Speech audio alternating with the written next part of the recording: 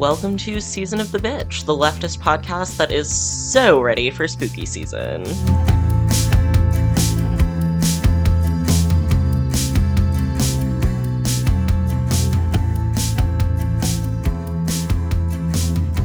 Today we have Ozzy, Zoe, and Adelaide. And today we're getting into the holiday spirit with a special episode on horror creators of color. We're going to specifically talk about the history of Black American horror movies, and then we're just really going to get into some horror movies and possibly a few books that we want to recommend to you this Halloween. Or really any time of year, I think. It can be spooky season year round, you know? If you are like us. Season is year round, in my opinion. Yeah, exactly. Especially like, listeners may know I'm a big horror fan year round. I was reading this article about queer horror in Autostraddle that Drew Gregory recently wrote. Yes. And the first paragraph is amazing, and I just wanted to read it. Even if you're a horror movie fiend all year round, there's something special about watching them in October. Instead of just following your ghoulish whims, you're participating in a time-honored gay tradition. And that's Community, baby. I just thought that was cute. And I'm like, yes, I do watch horror year round. Yeah, but exactly. Incredible. This is the time when it's everyone else is also doing it. So I'm like, don't feel like these recommendations are limited to October, but also enjoy them at the time when everyone else is also going to be watching horror movies. Absolutely. And I just wanted to give a little PSA for our listeners that I'm mostly here for the vibes today, even though I also fucking love horror. But, you know, I just didn't want y'all to think that I got killed off in the first scene like a classic horror trope. So I'm grateful to Ozzy and Zoe for holding it down while my life has been literally pure chaos. Anytime. I also have a PSA that I definitely was not blackmailed into. My dear friend Matt is an ally to the cause. This PSA is coming from the fact that this man can find any movie that you want on the internet and download it. And so he helped me a lot with the list of movies that I was watching for this week and download them all for me. And in return would like a public announcement of being an ally, which clearly he is. Fuck He yeah. so is. That's beautiful. However, because he's a man and I have multiple friends named Matt, I will not be sharing which one it is. Yes. Amazing. Keep the mystery alive. Spooky season. Take that, Matts. Someone named Matt. There's one Matt out there who's an ally and you can find him. Yeah. Yeah. Good luck. Your quest begins now. Well, yeah, I feel like that is relevant also because like some of these movies are hard to find because they were like not necessarily given proper attention in their time or various other reasons that we'll talk about. But yeah, let's get into some of the history. So I was watching this movie that just came out on Shudder that's called Horror Noir. And it had like a really amazing just sort of overview of like beginning of American film until now, like what has the state of Black folks working in the film industry around horror been. And this movie is based on a book which I think is also called Horror Noir, and it's by this historian Robin R. Means Coleman, who is also interviewed a lot in the film. Her work is really cool, and I definitely want to look into more of her written work now that I've watched this movie. But yeah, I just kind of wanted to like summarize a little bit of what was in this film in terms of like the history of the film industry, and then we'll kind of go into like other things we're excited about that are, you know, go beyond that. But I feel like one of the things that I liked about this movie is that they have extensive interviews with kind of like any important like actor, writer, director, like pretty much everything we're going to talk about, they interviewed someone who was part of that. So I think that was like really cool just to see a lot of Black actors and writers and directors who have been, some of whom have been in the industry since like the 70s or 80s, kind of talking about like what their experience was like when they got started with their career and like what has evolved over the course of their working lives and kind of like how racism and anti-Blackness in the industry has evolved over that time. So let's get into this history. So, this movie, Horror Noir, starts out with the historian Robin R. Means Coleman explaining this really interesting argument she has that basically she considers Birth of a Nation the first horror feature film. Like, that's often presented as the first feature film in the US, but she argues that it was intended to create terror of Black people in presumed white viewers, because I'm sure we've talked about this on the show before. Anyone who doesn't know, Birth of a Nation, racist film about the KKK killing Black people. But it's also, she basically argues that, like, not only is it sort of this, like, thing that's intended to create terror of people of color, but also it is terrifying to watch as a Black person because someone made this horrifying racist movie. Like it's sort of scary to watch it and be like this is how somebody feels about me, essentially. And so she sort of is just talking about how like seeing that even like out like at that time or around that time as a Black person would also be really scary and is sort of like an originator of horror in this sense. Um, so then they move on to talking about this time period of kind of like the 20s to 40s, but basically like, early eras of the film industry. It was a time period of basically like any roles for Black folks were either they had to be in blackface, even if they were already Black, to because, the blackface image is like a much darker skinned than many Black people actually are. And basically, like, horribly stereotypical characters were the only roles available. And sometimes they were played by white people in blackface as well.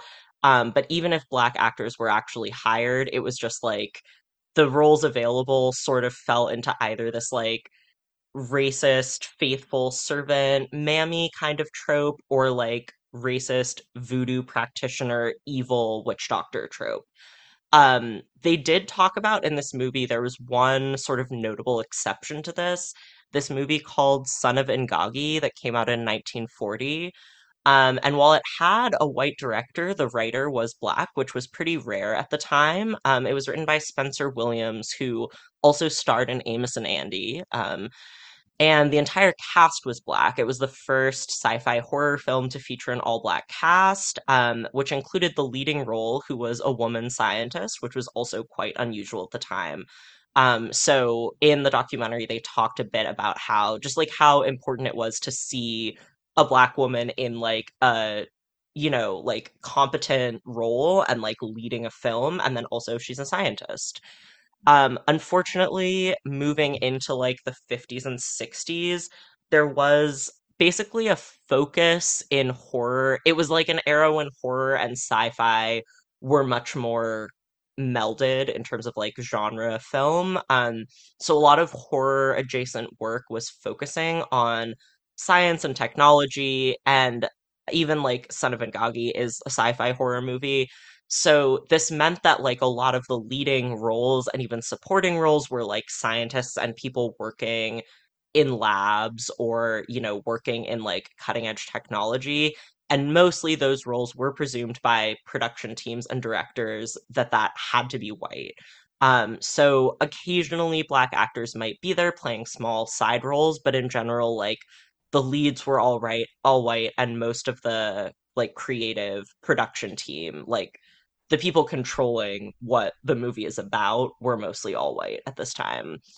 Um, so moving into the 70s and 80s, so this was an era where Blaxploitation films started to kind of become a thing. So that because it was considered genre film, there was a bit of overlap with horror and some crossover films that we'll talk about. But for a lot of these movies, the money made ultimately went to white people, even though the casts were mostly black. So again, it's kind of this thing of like there are roles for black actors, but a lot of times the creative team or like the people in charge, the people making money are white. Um, and essentially, the Black creators involved would just sort of have to do their best to work within these like racist limitations in order to make the movie they wanted to make or to like give the portrayal of a role that they wanted to give. A lot of these movies focused on like more sort of marginal characters like drug dealers and sex workers. But that has like obviously some flaws in that black folks still were not getting to play like the role of a scientist in these movies, but they often still were like the first time that black actors were given leading roles in mainstream films. Although again, often still like the writers, directors might still be white, and there were some limitations in that. But I think one notable exception that they talked about was Blackula, which came out in 1972. So that had a black director, although he is interviewed in Horror Noir and he talks about the fact that like his entire crew and like the entire creative team besides that was white. And the funders were all white. So he sort of talks about how he had to work around that in order to make this movie, which ended up being like less beholden to the racist things that the white creators wanted. But he still had to work around like a lot of stuff. And just to kind of give you a sense of the racism that like a still currently working director has dealt with in his life. One headline from the 70s that they showed in this documentary read, quote, William Crane, comma, a black, comma, Oh selected to God. direct first black vampire movie. Yeah, it's just like what a time. Normal. But yeah, just it's like it's definitely a shock to see like that, or I mean not even a shock. It's very striking to see that said about a currently working director who is not that old. So sort of starting around the 80s up until arguably quite recently or like still today in some cases, there's kind of this trope of like basically the black character being the first to die. And they talk in the movie about how like that specific thing is not always true. There are a few horror movies from the 80s and 90s where there are characters of color who don't die first, but they do almost always fall into kind of like a sidekick or supporting role. So like even in horror movies that are being marketed to black audiences, they're not necessarily the leading roles. Which for blaxploitation films, even though there was like obviously this issue of who's making the money from these products, at least there were like films being marketed to black audiences that starred mostly black people, and that shifted to where like most horror movies have majority white casts with maybe like one black friend, one friend of color. And then there's also this thing that starts to happen, which I think is similar to something we've talked about with like queer characters in film, in horror specifically, where like starting around the mid 80s, there is a little bit more of like black characters are sometimes the main villains or like the main forces of evil, which can be a big role, potentially even like a main role, but also kind of has a negative connotation or like it's still portraying black people as like monstrous rather than the, heroes of the story.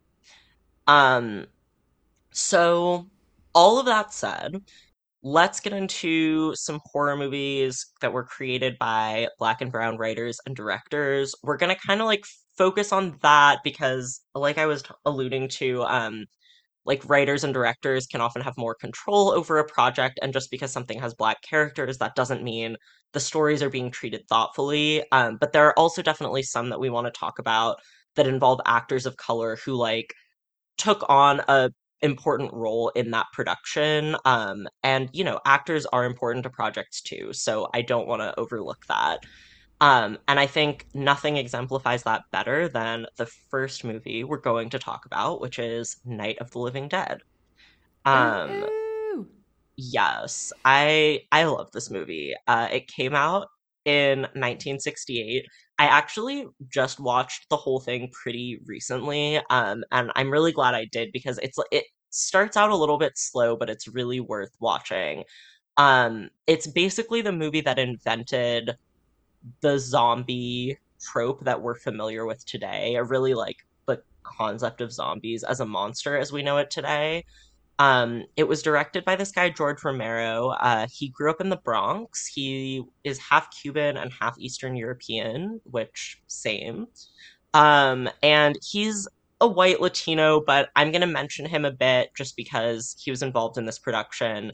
So he got his start as a production assistant on movies like the Alfred Hitchcock film North by Northwest. And then he moved up to directing TV commercials and corporate films like fire safety videos, stuff like that. He was like a technical director. And he and two friends eventually had enough success to start their own production company. And I've read they hired a lot of Black actors and other folks of color within the context of like the commercials and things that they were shooting. So eventually, like, they had this equipment, they had a production company, and obviously they're really trying to make feature films. So they decide to shoot a feature film on their own with a budget of about $100,000 in total. And when they finished the movie and it came out, it was so popular, it made about $30 million. And it was just by pure like ratio of budget to income, it was one of the most profitable films ever at the time because it made like 250 times its production budget. Um, Something I was reading about when I was researching that I didn't realize is that basically, so there was an error with the copyright process by the film's distributor where they like essentially just like forgot to put the copyright notice before the film played. Like, how there's always that thing that's like, you can't steal this or whatever. They just like forgot to put that in like the new edit of the film and showed it without that. And that basically meant like any distributor who wants to could just like, if they had a copy of the film, they're allowed to sell it. So it meant that George Romero and his production company actually never really saw most of the money that came from this movie because it was automatically in the public domain when it was released. But that accident also meant that other That's so creators could wild. like, it really is. And it's like the fact that that just like that's just an accident a distributor can do that like cancels out all copyright.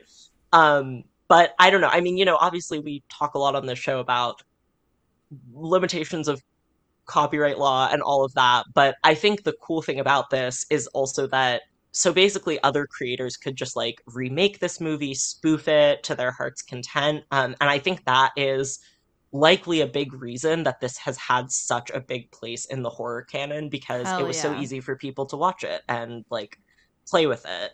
Um, so we love to see that.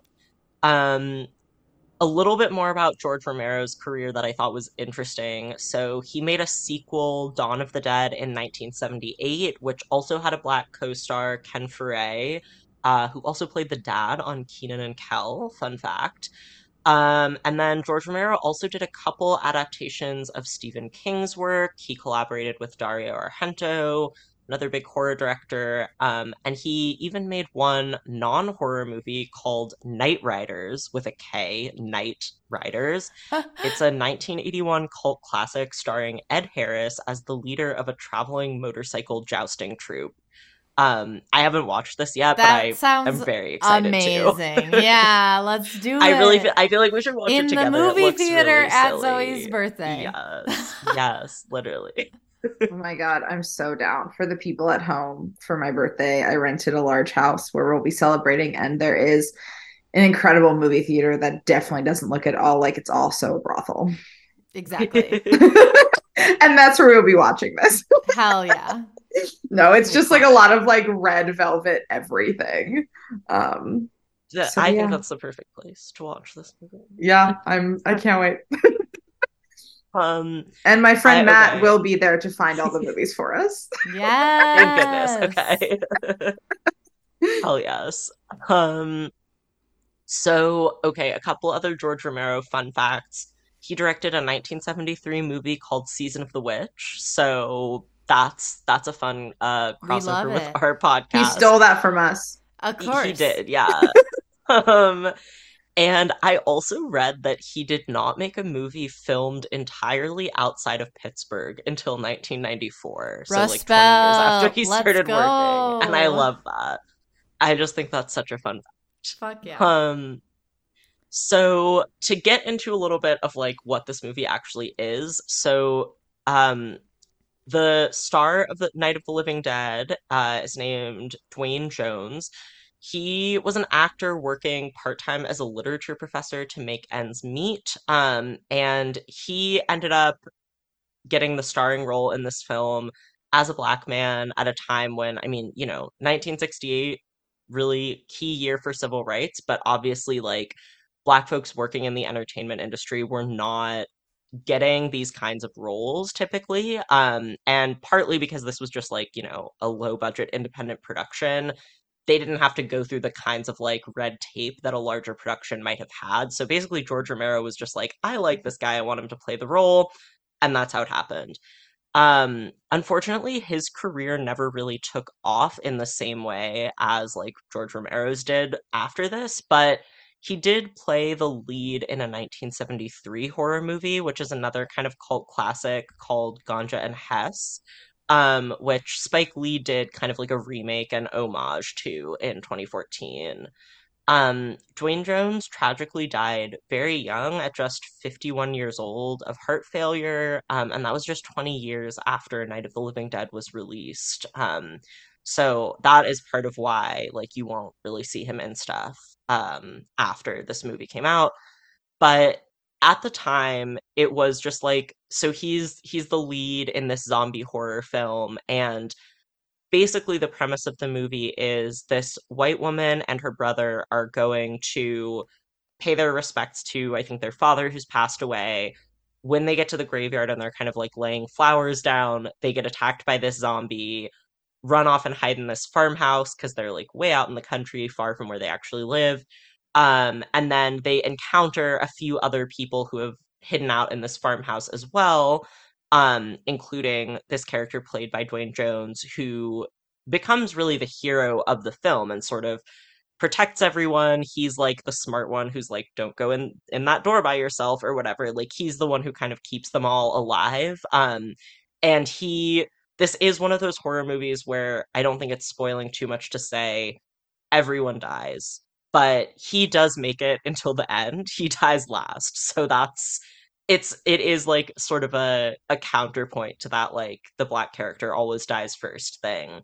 And I think it was really groundbreaking to have a black man not only in a leading role, but also playing a victim role, like playing the character who is being attacked and is fighting for his life, was just like so different from obviously like the other kinds of horror that we have talked about that were going on at this time.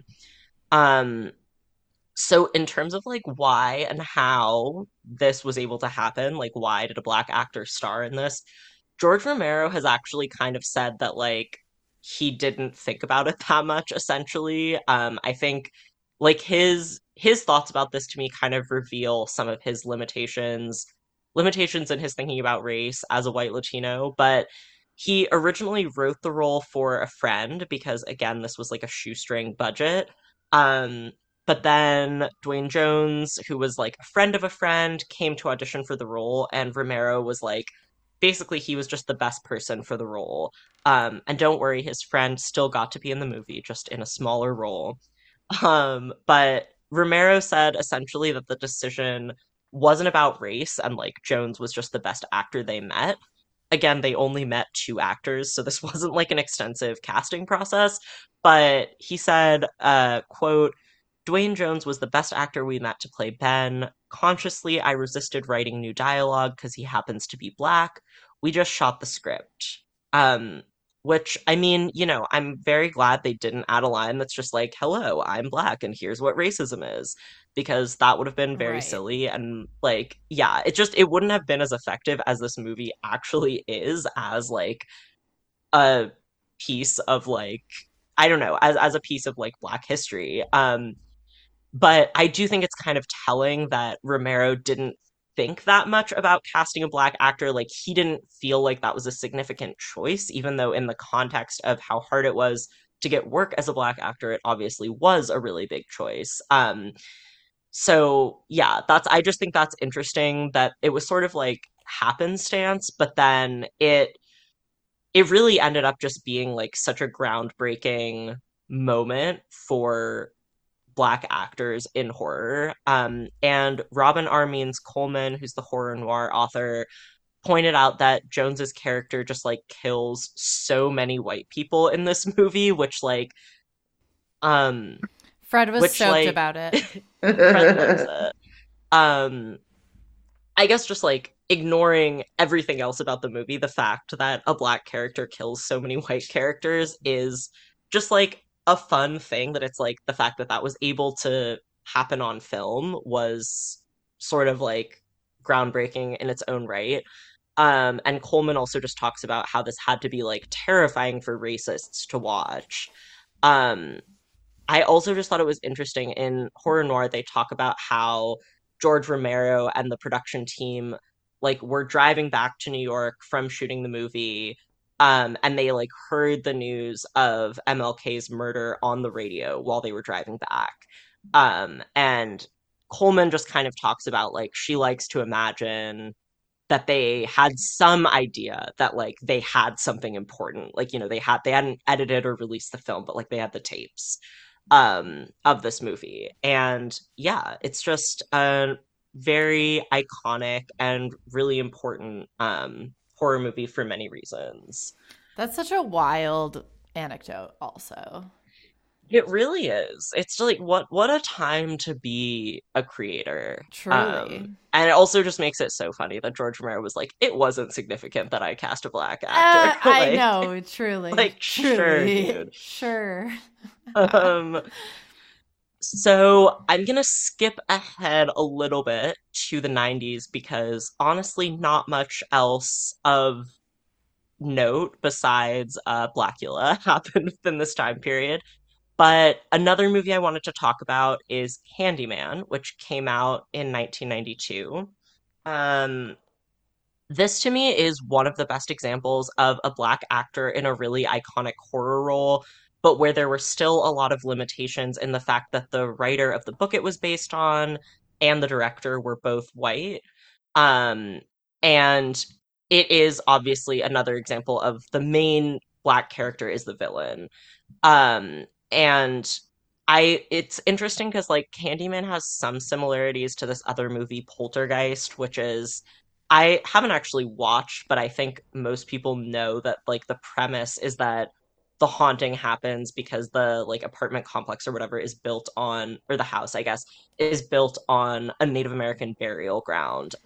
What So a in weird that, fucking trope that horror movies yeah, do. it's so Also, random. a lot Like, of indigenous people don't do burials in that way. Like, obviously, no yes, indigenous it's group I is honestly like I don't know how much homogenous. Poltergeist also like kind of created that or like helped like create It's that as an idea in such a people's trope, minds. right? And it's like a white writer just made that up. Literally. Um, but in that movie, like there aren't even any indigenous actors. It's literally just like this is happening because of spooky Native Americans.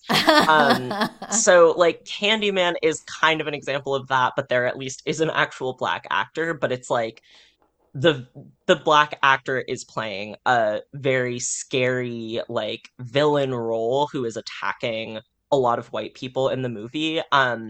Although I mean this movie is interesting because a lot of the victims of violence are also black. So the premise of this movie is essentially there's this white grad student and she discovers the legend of the Candyman, which is a popular kind of like ghost story being told at Cabrini Green, which is this housing project in Chicago. It's a real place. It became kind of infamous for the amount of like neglect and unsafe living conditions there, and was sort of like in the white imagination as like a dangerous place also because of like gang violence. So over the course of the movie, it's revealed that the Candyman is a black man who was lynched in the early 1900s because of his relationship with a white woman.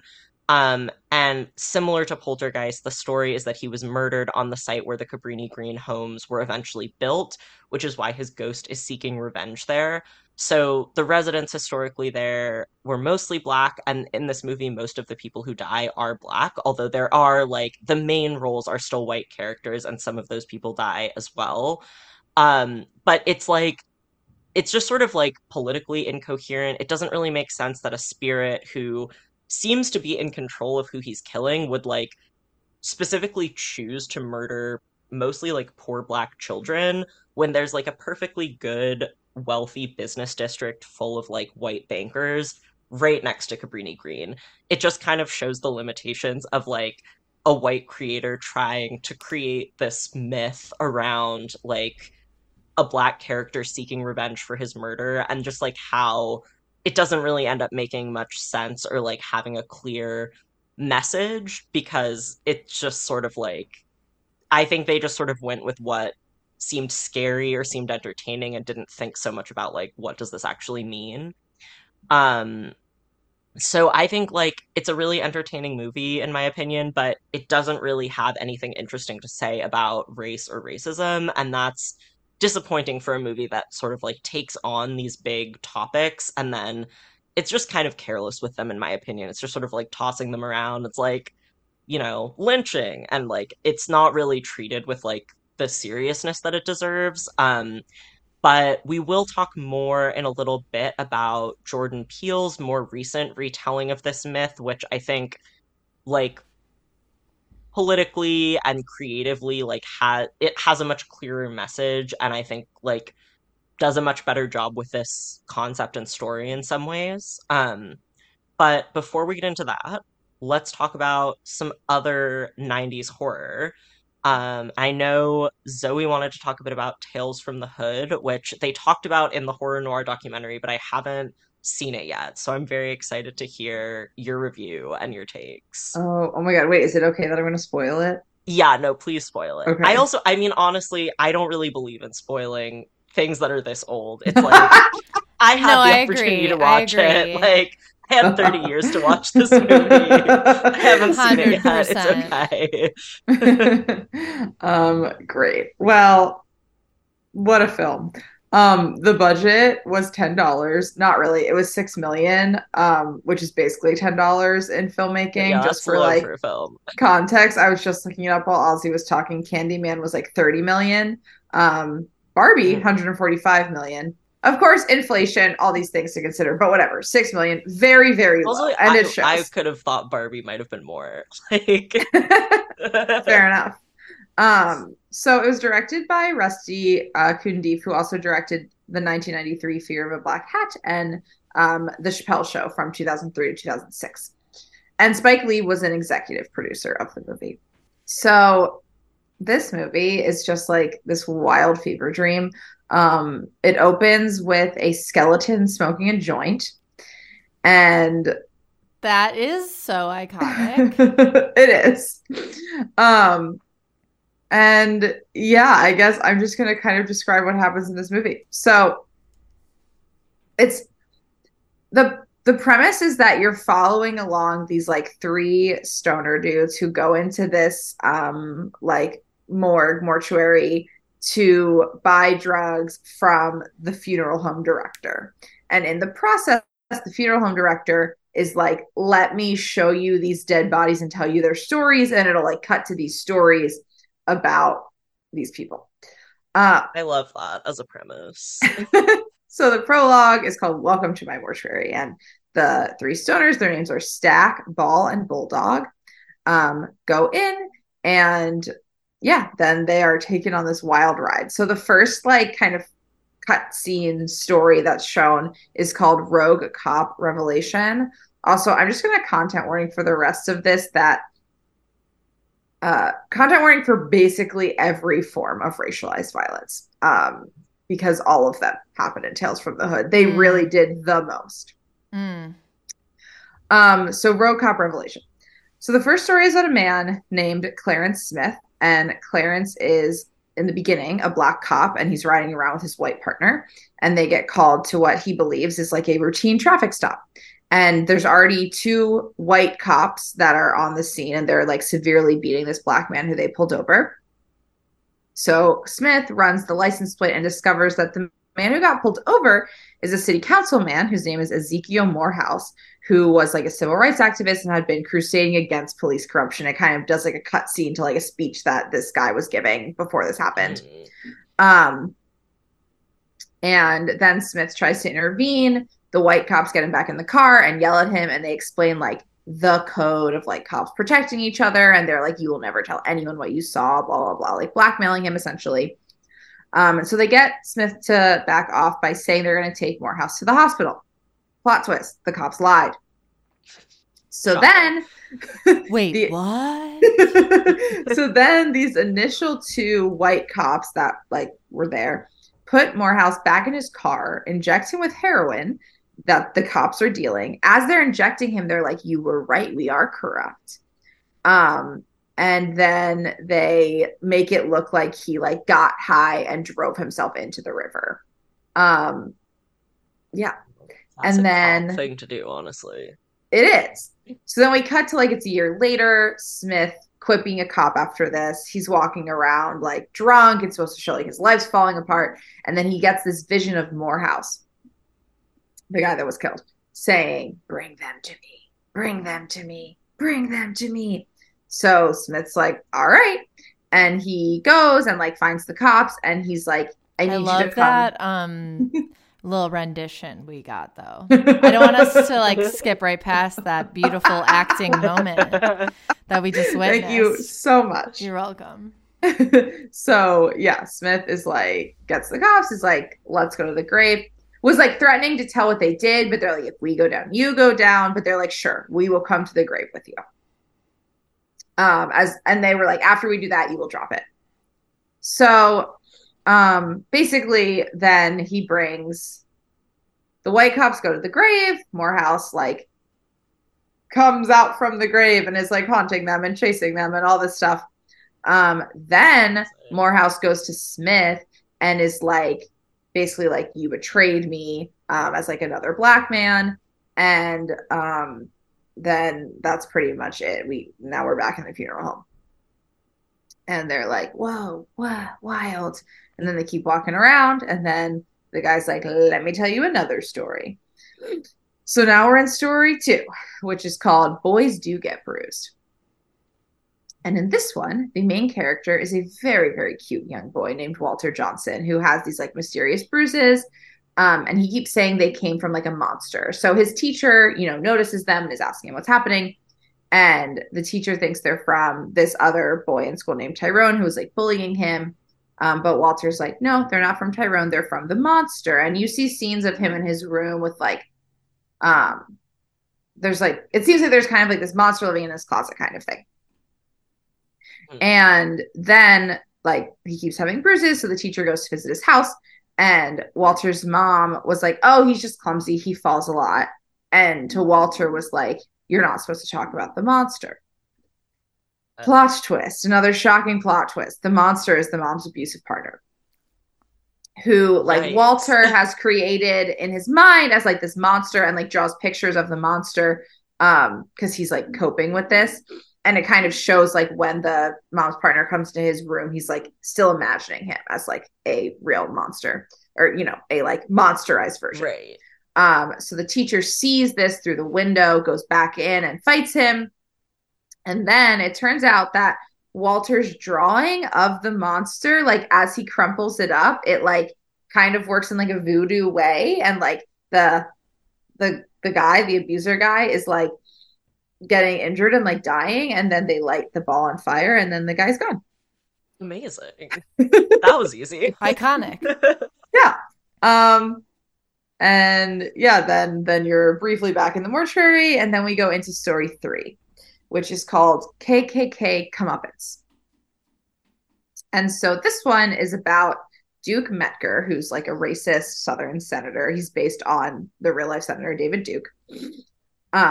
And he's a former in quotes, member of the KKK. So the senator's in his office filming this like ridiculous campaign commercial where they say whatever the fuck those people say in their commercials. And then he sees protesters outside his office. And he's told that it's a group of like Jewish and Black people who are teaming up to protest against him for being racist and a former Klansman. And for the fact that his office is set up on an old slave plantation.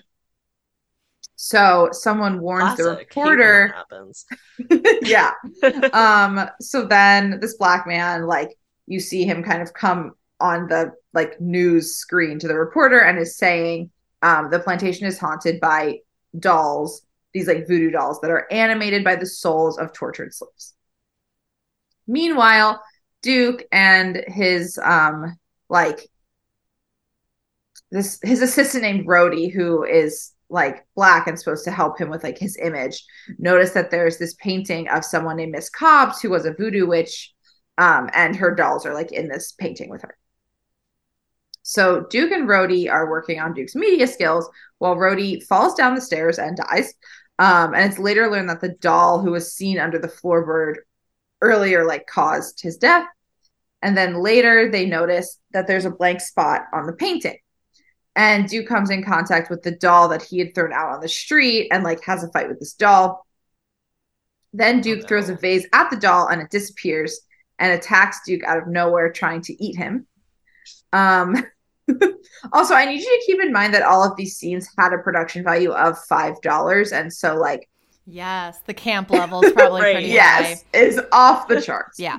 It just, you really didn't lie. Like, they did not shy away from any like extremely serious topic of racist violence, but then it's also like, and then a doll is fighting him. Yeah. Yes, everything is happening at once. Yeah, in this film. All the tones, like.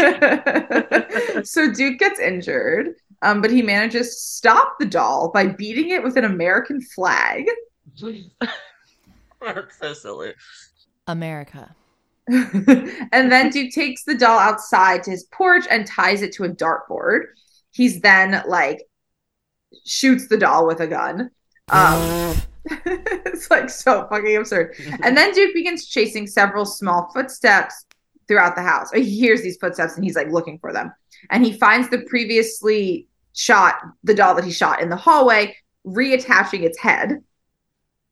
Then the doll attacks again and chases Duke into his office. Duke wraps himself in an American flag as the dolls converge and devour him. And then Miss Cobbs, who's the voodoo witch from the painting, disappears from the painting, manifests herself in the room holding the first doll in her arms, and then her and the doll just like smile and watch him die. Wow. Iconic. And so at this point we are 3/4 of the way through the movie, and yet we haven't gotten to the wildest parts yet. Oh my god, amazing. So the fourth like big story is called Hardcore Convert. And this story follows this man named Jerome, in quotes Crazy K Johns. They call him Crazy K throughout the story. And so he was like a violent gang member. He's driving down the streets of LA in his Mustang when he notices a car of an enemy who he's been like trying to kill for a while, and he follows them. He parks in a neighborhood and has a brief argument with this like enemy person and then shoots him. In retaliation, there's 3 men that come and shoot Crazy K, and just as they're about to kill him, the police arrive at the scene. So due to one of the shooters firing at the police officers, all 3 gunmen are shot and killed by the officers. This is important. This will come back. Crazy K is badly injured but survives, only to get arrested and sent to prison. And then this guy, Dr. Cushing, arrives at the prison and transfers him to another facility that's like hidden deep underground. Crazy K meets another incarcerated person who is a white supremacist and is like raving about how he like killed Black people and how he like wants an end to Black people. And of course, Crazy K punches him in the face. But then over time they bond because Crazy K is like, hey, I also killed other Black people. So they're right. We're Oh trying to no. cover like interracial or intraracial violence, like black on Right. black violence in communities. Ugh. And so then the white supremacist is like, oh hell yeah, like I love you, and then they like become friends, kind of. And Oh my God. yeah, so the white supremacist grows fond of Crazy K and tells him that there will be a few black people who will be spared as long as they think like him. So he's basically like, Crazy K, you get to live, like you're not going to be killed like all the other black people in my like master plan. Oh my God. Um, and yeah, so then Crazy K is put through this like process of torture to have him learn the consequences of his actions. And this isn't, by the way, this is like by the facility. And so Dr. Cushing tries to make him a new man and help change his like violent ways. And during part of this process, he's put in a sensory deprivation chamber and he's confronted by all of the souls of his victims and he has to explain why he killed them. And the souls haunt him more and more, but he grows increasingly uncaring of his actions. Like he doesn't really want to tell them or like doesn't want to talk to them. And so he refused this like chance for redemption for his sins and he's transported back to the moment when he was shot. And Crazy K is brutally shot dead by the three gunmen and the story ends there with him dying. Like he doesn't then get to live and go through this like redemption process. Okay, so now we're in the epilogue, which is also called Welcome to My Mortuary. This is when we get the real plot twists of the movie. And it's revealed that the three stoners that are in the mortuary were the three people that shot Crazy K. Oh my God. The ultimate plot twist. Yes. And they get angry and they're like demanding to know how the funeral director knows of their murder. And they're like threatening to kill the funeral director because they're like, why are we here? You tricked us. Like, how did you know this? And Sims, who's the funeral director, leads them deep into the funeral home and tells them that their reward is in these three closed caskets, and each of which has their corpse inside. Oh no. And so they're terrified to learn that they are in fact dead. I also and the funeral hate when that happens. Yeah. Hate when you find out you're dead by seeing your corpse. Yeah, and you've been dead this whole time. Yeah. And the funeral director explains that after they killed Crazy K, some of Crazy K's boys killed them in retaliation. And so one of the guys, Bulldog, then asks him why they're still alive if they're dead. And like the very eccentric funeral home owner tells them, or director tells them that they're not in a funeral home, but they are in hell. He then transforms into Satan. The walls of the funeral home like shatter and reveal that they are actually in hell, and the funeral home director is the devil, and their fate is now to burn in eternal damnation along with others as he laughs. I need to see this movie. That's incredible. Same. So I think like coming back to the theme, right? It's, you know, this is a film that was like made and included pretty much entirely like Black folks. And I mean, right, they're like sent to hell for the crime of like having killed other Black people. And I think it is really trying to address, you know, the like violence that happens in Black communities and kind of the like system that comes from. Mm-hmm. I think that's also seen in the one with like the mom whose abusive boyfriend is also a Black man. The teacher's also a Black man, like pretty much everyone in it. Right. So like they're addressing a lot of themes. I don't think it's my place to say there were too many themes, but there is a lot going on. Oh yeah. I mean, it sounds like there's a lot of different stories also, at the very least. It sounds like they were like, what is every racist thing that's happened and how do we include all of them? Yes. They mentioned in Horror Noir that they made like a sequel to this at some point. I think there's like 4. There's like 4 of them. Yeah. I just watched it was the first like one. I think much later, but like it was such a cult classic that like people were excited about more content within this universe. Yeah, and it is such a combination of like heavy camp, but then also like, I mean, really like sad themes and a lot of like pretty intense things happening. But then also it's just like ridiculous. Like even in the one with the domestic abuse, like these scenes are just so over the top fake that it's like it's just like clear, like it's just like so over the top campy that everything in it is like so deeply unreal. Like it shows like in those like a lot of the fight scenes, it like shows the shadows, and you can tell how much they're like not even close to like actually like hitting each other. Yes. That's definitely, I mean, I feel like Night of the Living Dead kind of avoids it by just not having as many like fight scenes, but that's also very low budget. So Mm-hmm. I feel like a lot of these that we're talking about are like, yes, the special effects were not, they were not like, the fancy special effects, but They that's really fine. were not. Yeah. But I think next we want to talk about The Craft from the 1996 Yes. version, One of and my specifically faves. Rachel True's role in that film. So Rachel True, who plays Rochelle in The Craft, became like a really integral part of production. So it was difficult for her to get cast, and she's talked a lot about that. Like her own not casting director, like what are they called? Like her agent. Yeah, her like agent was like, "Oh, you shouldn't audition," and they also said that she was too old. She Right. was actually 30 in the film, which is kind of wild. But like they're all none of them are in high school. No one who plays someone in high school is in high Right. school. So anyway, it was like hard for her to like get the chance to audition. But then once she was cast, the script was actually like rewritten to include the subplot of the like racist popular girl who um like they get revenge on through their witchcraft. So like once they cast her, it became kind of like a big part of the production of like how to include those elements.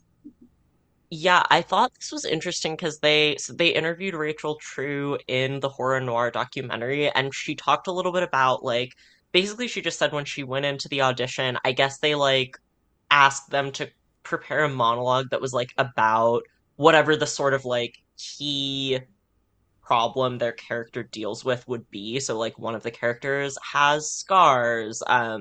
Like there's each of them sort of has like a reason why they're bullied or feel like an outcast. And so Rachel True went in with a monologue about having an eating disorder, and she was like, "This is what I want my character's thing to be," and they were like, "No, it should be racism."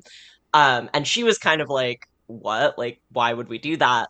Like it just hadn't really occurred to her. And I feel it's like I feel mixed about it because I do think it's sort of annoying for like the creative team to be like, well, it has to be like your thing has to be racism because you're black.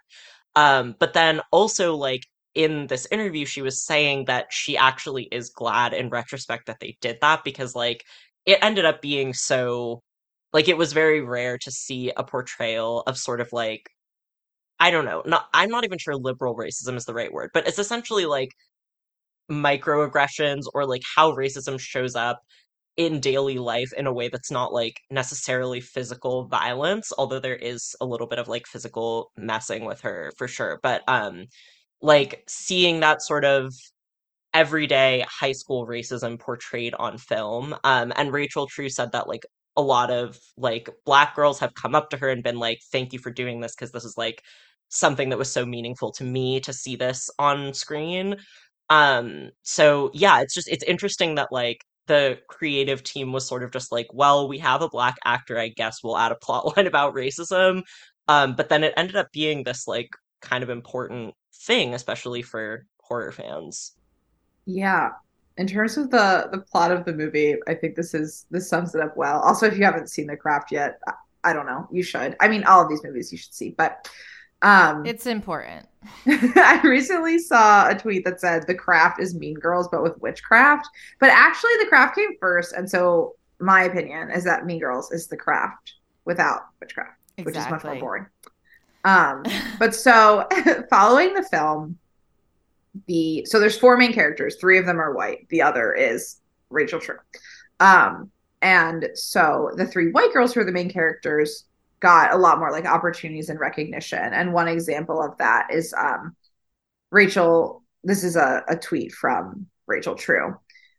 It says that year MTV had the three white craft girls present at movie awards. I was not included or invited. I went as a guest of someone. This was standard operating procedure at the time. So there were just a lot of times that the three white girls were like used in promotion and things like that, and she just Hmm. wasn't invited.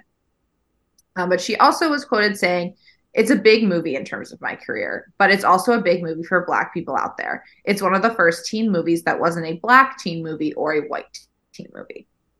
And then also, just because this is Season of the Bitch, I wanted to share some fun facts I learned while doing this research about the movie. So, during the I'm obsessed with this, by the way. during the invocation, I knew that you would be, of the spirit scene when they're on the beach, like a bunch of spooky shit went down. And there were a lot of examples of this during the film. But so, a colony of bats appeared and were like hanging out on set, and the waves like rose up and extinguished all the candles they were using for the scene. And director Andrew Fleming described, quote, "Every time the girls started the ceremony, and only when they would start the ceremony, the waves would start coming up tremendously fast, pounding heavily. Then, right when Nancy says her line, 'Manoa, fill me,' right at that exact moment, we lost power. It was a very strange thing." Spooky. Yeah. And so like they had they had like a like witchcraft consultant kind of person for the film. So like it was based off actual rituals, but they made up Manoa, who's like the main deity in like these girls' practices, because they didn't want people to like watch the movie and then invoke real deities without knowing what they were doing. It's funny because since then Manoa like is on lists of deities because a lot of people didn't know that was like made up for the film. That's so funny. And there is a similar, there's a deity named like Manano who has to do with like water. So it was like vaguely based off that, but they were purposely not exactly using like a real thing, but now people think it's a real thing. Amazing. Well, okay, so just to close out our little history section, two other movies I wanted to mention quickly that I haven't seen yet, but they talked about in Horror Noir and I've heard good things about. So honorable mention to Eve's Bayou from 1997, which is this, it's like horror, also kind of like gothic drama vibes. But it was directed by Cassie Lemons, who is a Black woman and also has a majority Black cast. It's kind of like a retelling of the like voodoo trope within horror, but in a way that's like actually relevant to ways that people actually practice voodoo, and like there's much more specificity to the story as opposed to just sort of being like it's voodoo and that's like all that's really said about the practices. And then another one I wanted to mention, getting slightly into the 2000s, is Bones, which is from 2001. So this is directed by Ernest Dickerson, who is also Black, and it stars Snoop Dogg, which is just incredible. It's kind of like there's a sort of an homage to like blaxploitation films, so it has that like campy tone to it. But I also am just like the fact that Snoop starred in a horror movie is amazing. That's most of what I know about it. Oh, also Pam Grier was in it. So that's iconic. Check it out. So moving into kind of like some newer stuff, which I think we're just kind of defining as like within the last 10 years because time is fake. And I also think that's like around the time period where we started to see like slightly more directors and writers of color like starting to get a little bit of a foot in the door. And then, as we'll talk about, Jordan Peele kind of like busted that door down a little bit. But yeah, let's start out with this movie, The Invitation from 2015. Yeah, so The Invitation was directed by Karen Kusama, who also directed Jennifer's Body, which we're not going to get into, but we certainly have before, and it's a fave of probably all of ours. Yes. Super basic premise, because I know Ozzy's going to get into a little bit more of the premise. A white man and his like relatively new Black girlfriend go over to his ex-wife and her new partner's house for dinner. They're the ex and her new partner are both white. And they go over for dinner. It's like this old group of friends who's like reuniting after a couple of years after like a, tragic event happened, and chaos ensues at the dinner. So A couple of things that are interesting about the film when the director was asked about the movie having a man as the main protagonist after like her early films, of course, were like these kind of like strong women leads. She said, I think it helps that I identify with Will, who's the main character, so much. I ultimately am probably a pretty anxious person. I see the whole movie as a metaphor for what the nightmare of anxiety really is, which is this irrational sense that people are trying to hurt you somehow. This movie explores the one time that irrational feeling is actually completely true. And she also commented on how she didn't want race to be a focus of the film, but was intentional about casting people from like various races in the movie that would have been easy. Like she recognized that it would have been easy to just kind of end up with this like all white ensemble having this like fancy dinner party horror film, but was intentional about making that not the case.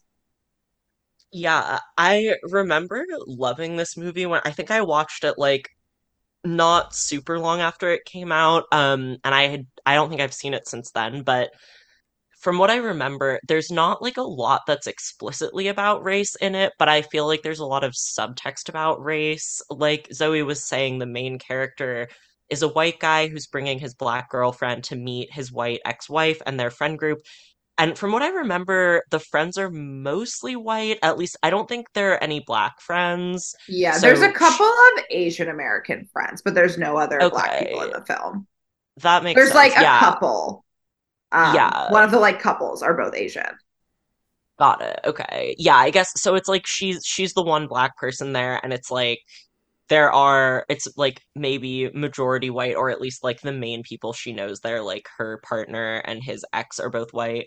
Um, and it does kind of have this like Get Out vibe, though it is more understated and like subtext than the way it is in Get Out, but it's like it definitely feels like it's a movie about sort of like being the one black person at a rich white person's house where it becomes increasingly clear that shit's about to go sideways and you're kind of the one person who's like this doesn't seem chill, and everyone else is like, no, this is normal.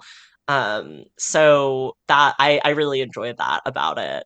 I also just wanted to mention, if you like The Invitation, you should also check out Bodies, Bodies, Bodies and or The Reverse, because I think they have a lot of similarities.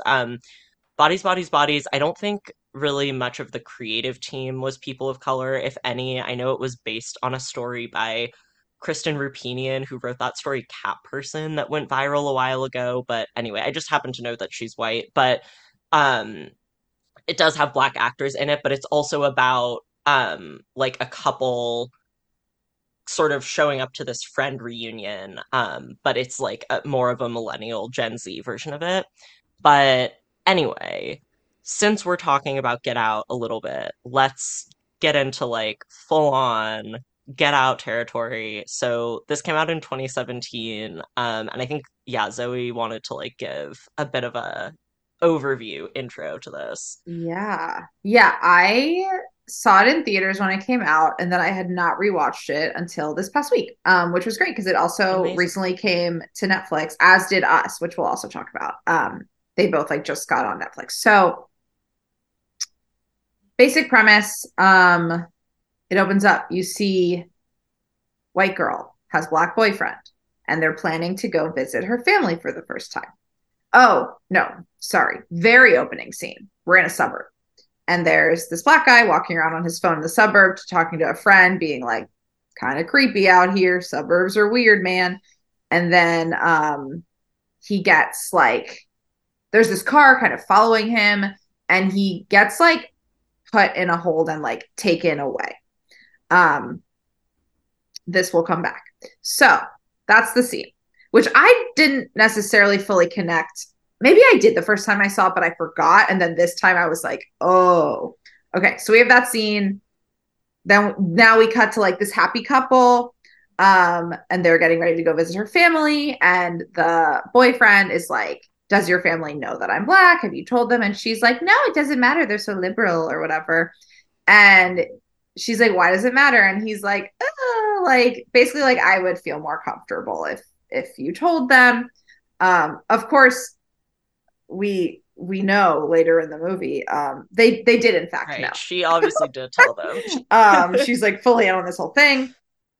So they go, And it's just, I mean, this movie is so fucking creepy the whole time. Mm-hmm. But so they go and I'm trying to, how do you fucking explain this? It turns out that this family is doing this like new kind of operation where they're able to use someone's body and they're using black people's bodies and the like stem of their brain and implanting a white person's brain so that like they did it with like their grandparents and um people that like their body is, deteriorating essentially because they're older and yeah, using black Right. people's It's bodies like to like an host their immortality brain. thing Yeah, combined with like the host kind slavery, of. American slavery. Like, Yes. yeah, it's like you like literally using black bodies as your like life source. Yeah, and you see they do like a silent auction where people who want this operation done are like auctioning to get to use this person's body.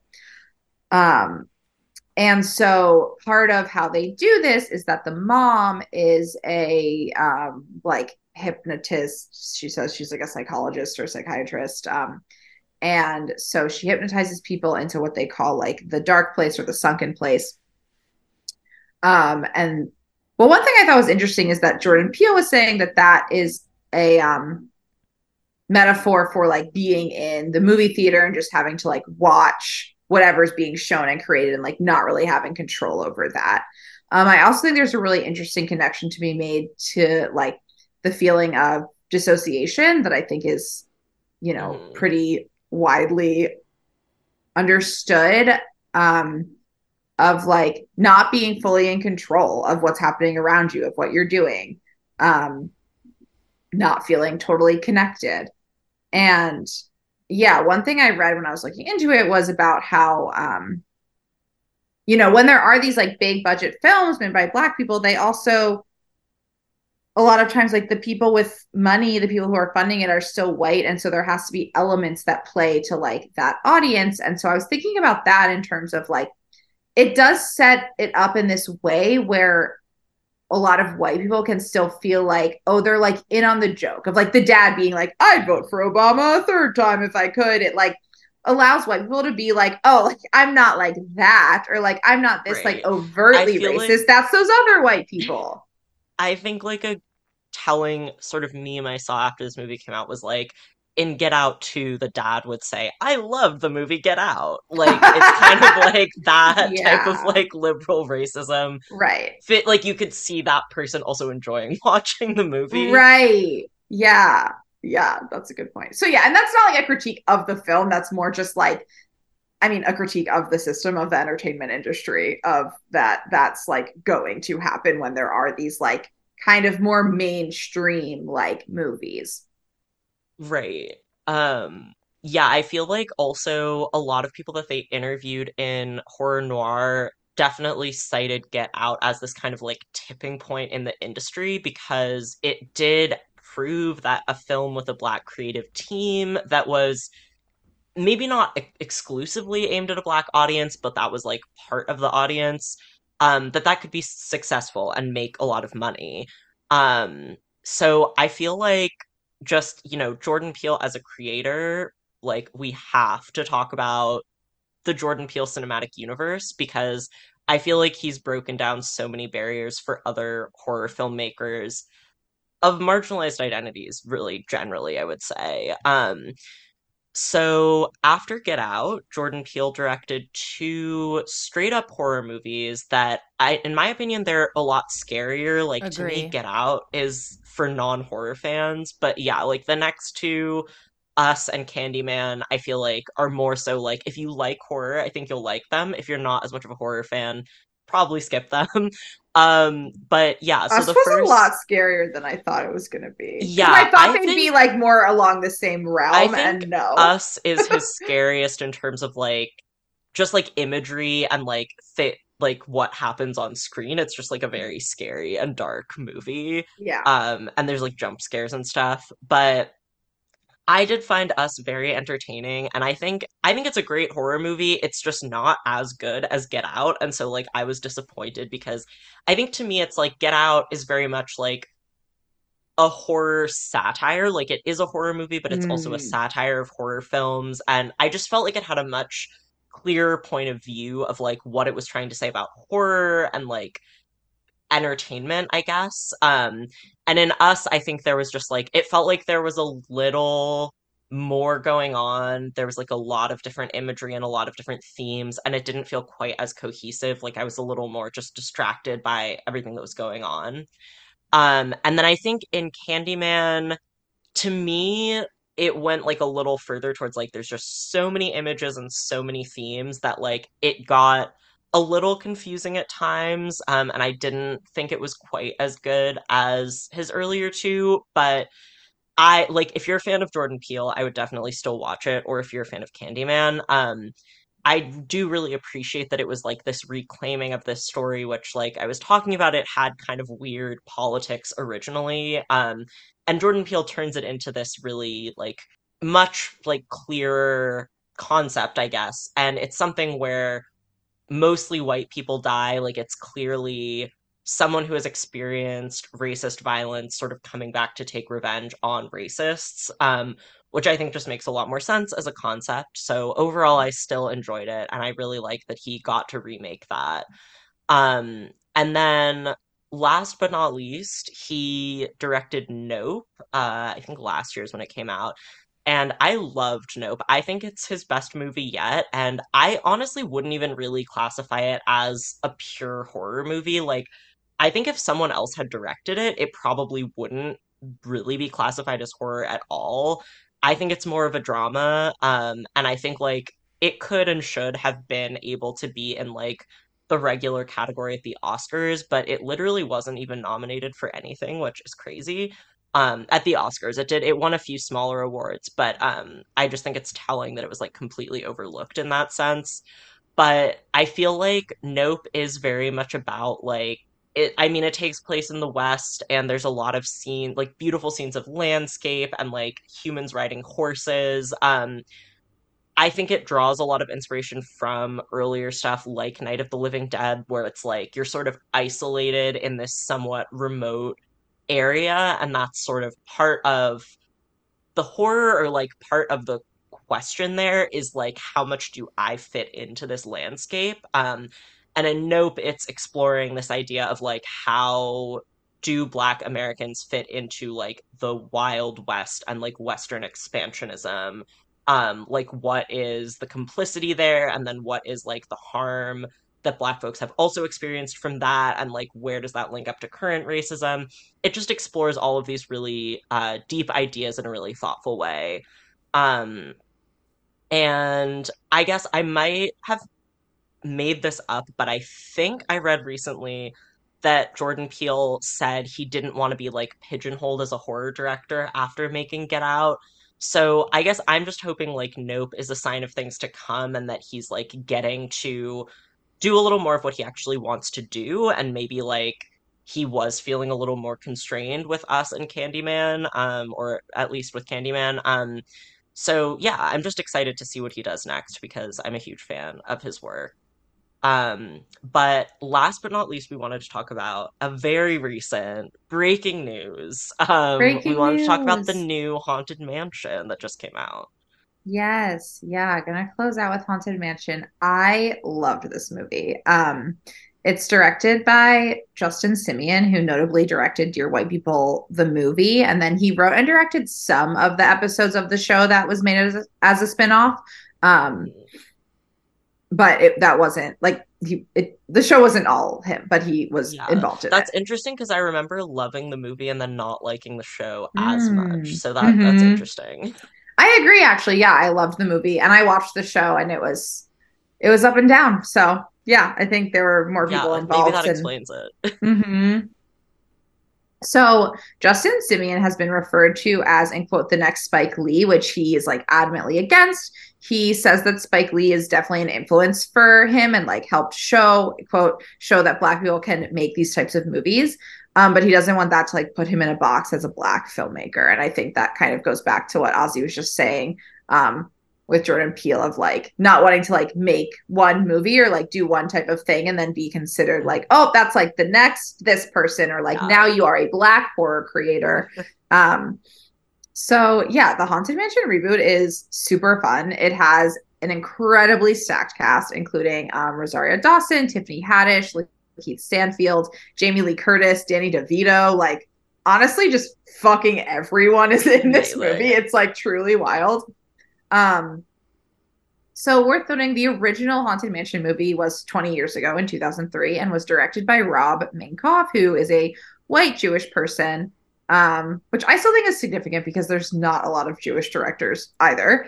And it starred Eddie Murphy and Eddie Murphy's family. So like the main characters of the story were Black in the original as well. And I thought the reboot did a really good job of like furthering this franchise's history of highlighting people of color in like a lot of cool ways.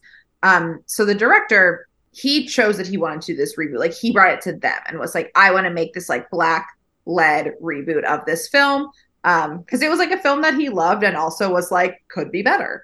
And I think that's really cool. So yeah, Simeon emphasized the importance of having a Black lead in the film, especially considering that the story takes place in New Orleans, which has an 85% Black population. He shared, quote, I wanted to make the movie as Black as I can because that's New Orleans. Something I found super interesting is that the original didn't have any Black ghosts, which Simeon pointed out didn't make any sense based on New Orleans history. Like, so I'll get into the story in a second, but there's a lot of ghosts. There's in fact 999 ghosts, and none of them were Black in the original. So he was like, no. And yeah, it's very important to him that like some of the ghosts were Black. So the story, just in short, is like there's a haunted mansion. It has 999 ghosts. This like head ghost guy who's seeking revenge needs 1,000 in order to like do his ghost revolution thing. But the 1,000th ghost needs to be a willing participant. And so he like preys on people's grief to get them to like want to come to the other side, to like reunite with loved ones. Not gonna get too into that, but it is like, it's a very like a heartfelt film and also like very like fun and campy. And yeah, just one other quote from the director. He said, it actually is extremely radical to see Black people, people of color, and white people, and people who just look like Americans facing these supernatural situations and coming together to get through them. And Simeon shared, that was from Salon Talks, and he said, that's actually still a very radical image for cinema. So like, right, having this stacked cast with people of all races that are like, let's fight these fucking ghosts together. And yeah, it's like very heartfelt. The ending is really emotional, but it's also just like so fun. I highly recommend it. Yeah, I loved it. I thought it was great. Amazing. Yeah, I feel like it's also just nice that like Night of the Living Dead also was like one of the first times there was an interracial cast coming together to face the monsters, and I sort of like that that's a full circle moment. I mean, it's also disappointing that it's still like that does still feel sort of unusual, partly because of how marketing capitalism subgroups work, but like I do think that it's cool that there have been people doing this work for quite a long time, and like we're actually starting to see more mainstream films reflect that, as opposed to just like one guy with 100K going to make his little movie by himself. Right. But yeah, speaking of low budget beloved indie projects, if you'd like to support us, you can throw us some money on Patreon at patreon.com/seasonofthebitch. And if you give us some money there, you can join our Discord where we talk constantly about horror movies and also just general content that we love. You can also follow us on Twitter and Instagram at Season of the Bee, and rate, review, subscribe on iTunes, Spotify, wherever you're listening to us. Send us some love in the reviews. Oh my God, Jer that we had on a few weeks ago from the Lavender Room was like, I've just started kind of listening to the backlog of all y'all's episodes, and she was like, I made the mistake of looking at the reviews And she was like, there's literally so many that are just complaining about it being like whiny women talking about nonsense, complaining, which like hilarious because none of us are women.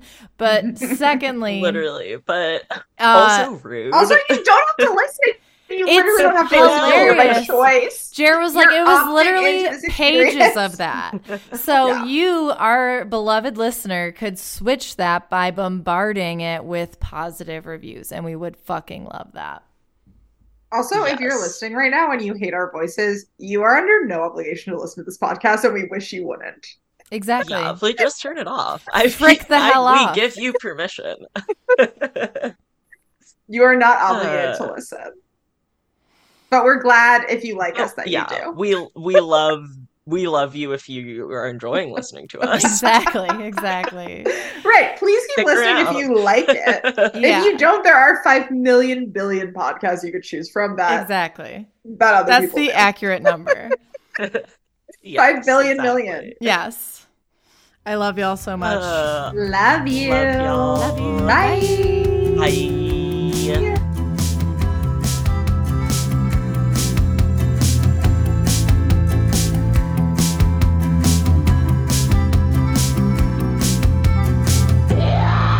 Season of the Bitch.